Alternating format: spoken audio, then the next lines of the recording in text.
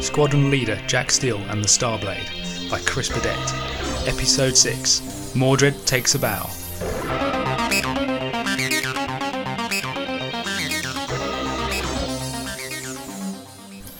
Having tracked Mordred to his lair in the south of Wales, Jack, Yvette and Bilkins have succeeded in penetrating his defences, only to find themselves trapped beneath the thrusters of his personal attack shuttle.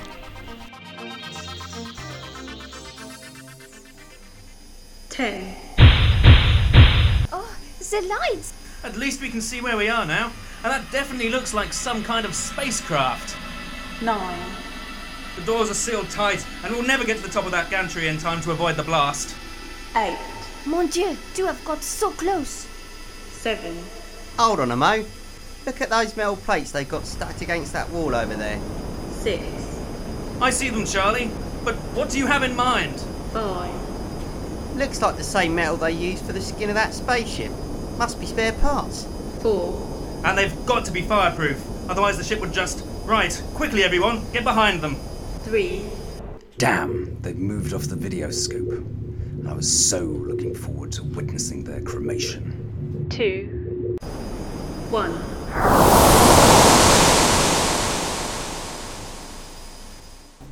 Well, that should have done the trick. Indeed. Dispatch a zombie patrol to bring back their bodies. You'd better equip them with a dustpan and brush. Cool, blimey. I know what a Sunday roast must feel like now. Well, at least our goose has only been parboiled and not totally cooked, old fellow. Thanks to those panels of yours.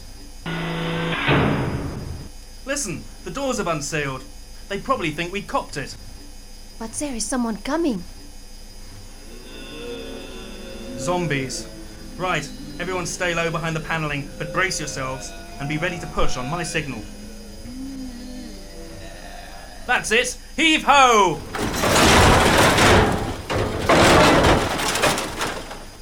Well, that's those 3 taken care of. But the old place must be swarming with them now. Well, old chap, as the saying goes, if you can't beat them...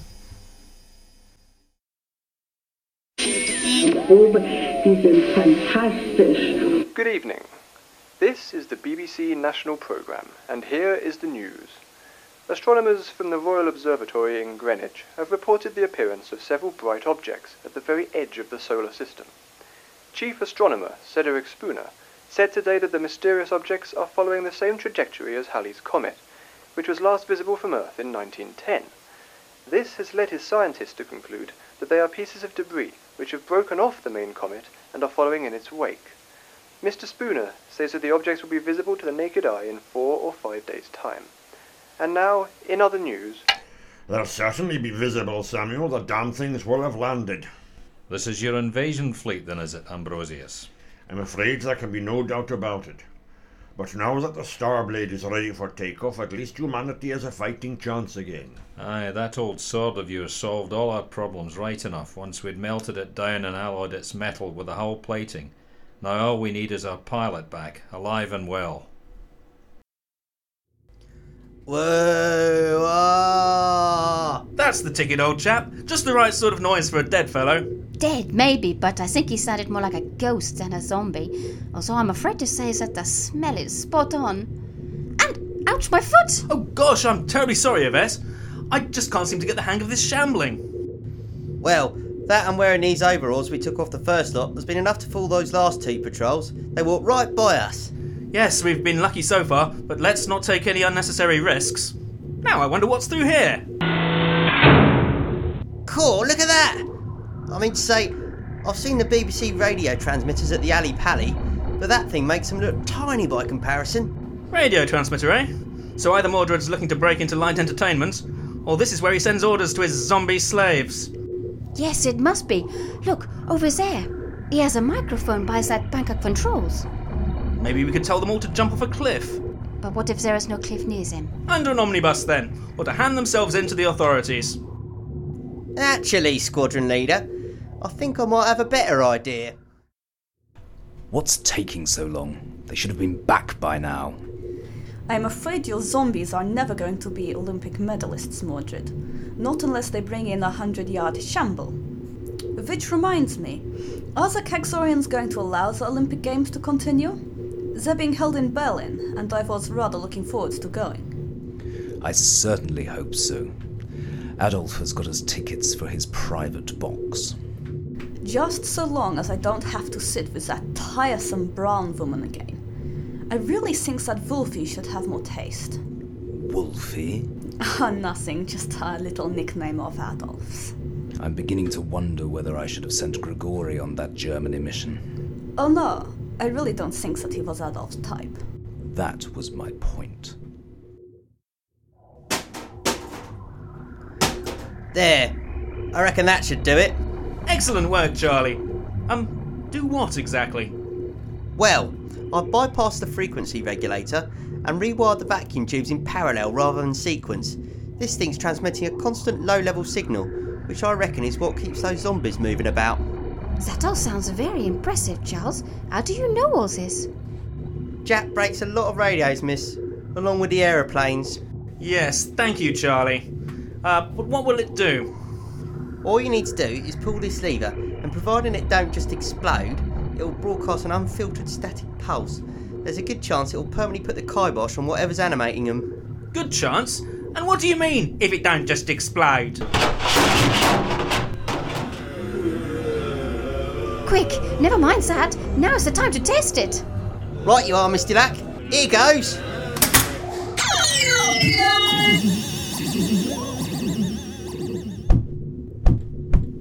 That did it! They've all collapsed to the floor! And judging by the smoke coming out of Sirius, I do not think they will ever move again. Will it have worked on the ones outside this base? From the looks of this diagram, there are repeater stations set up all over the Empire. What happened to this bunch will have happened all over the world.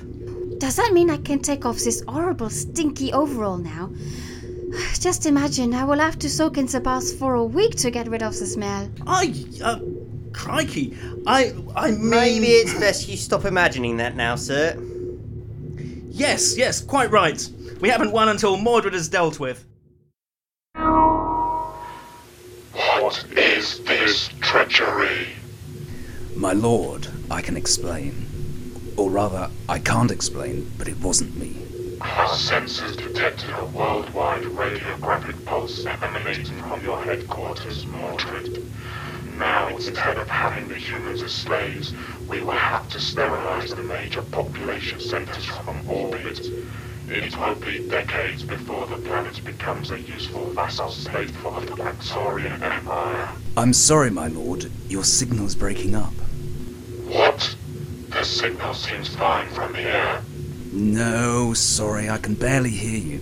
Maybe if we retune the etheric antenna array. Thank you, Fraulein, although next time I'd appreciate you cutting the link a bit sooner. Now that Steele has somehow disabled our zombie troops, it is down to just you and me to find him. No need, Mr. Mordred. And no need to turn around either. Any sudden moves, and you'll regret it. Now, Miss? Von Schmidt. Miss von Schmidt. Would you slowly remove that revolver with your finger and thumb, and then toss it towards the sound of my voice, please? Thank you. You can turn around now we're armed. You said that we would regret it. Yeah, miss. But he didn't add not as half as much as we will, though. So, Steele. As I'm sure you just heard, your petty victory here has doomed mankind. Had my plan succeeded, humanity would have entered a new golden age as part of the Kaxorian Empire. There's only one empire I serve, Mordred, and that belongs to good King Edward. Now, I can see there's a suspicious-looking bulge in your pocket. Be so good as to reach inside and place whatever's there on the table. It's not a weapon. Nevertheless, on the table, please. See?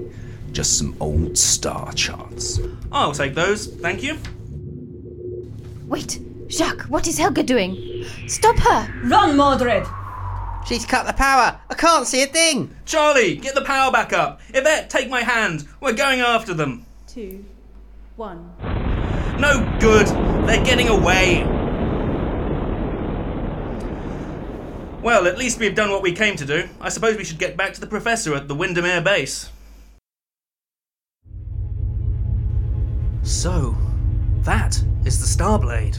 That she is, young man. The Starblade Mark I trans-etheric rocket vessel, armed with quad magnetic particle cannons and etheric torpedoes, magnetic shielding, and with a range and speed to take you from one end of the galaxy to the other.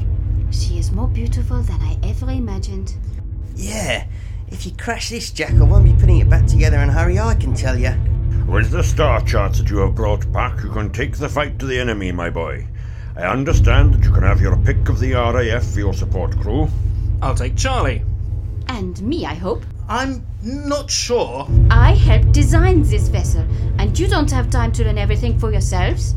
Well, that's your crew of 3 then. We're right under the lake, so we'll have to flood the hangar before launch. Good luck. Remember, my boy, your fight is only just beginning, but you have the legacy of your ancestors to support and guide you. With all due respect, Prof, I've got Charlie, and I've got Yvette, and that's the kind of support I'll really be counting on. And you are quite right to do so. Godspeed, Jack Steele. Hangar doors sealing in 5, 4, 3, 2, 1. Water pumps activated. Launch cycle locked in.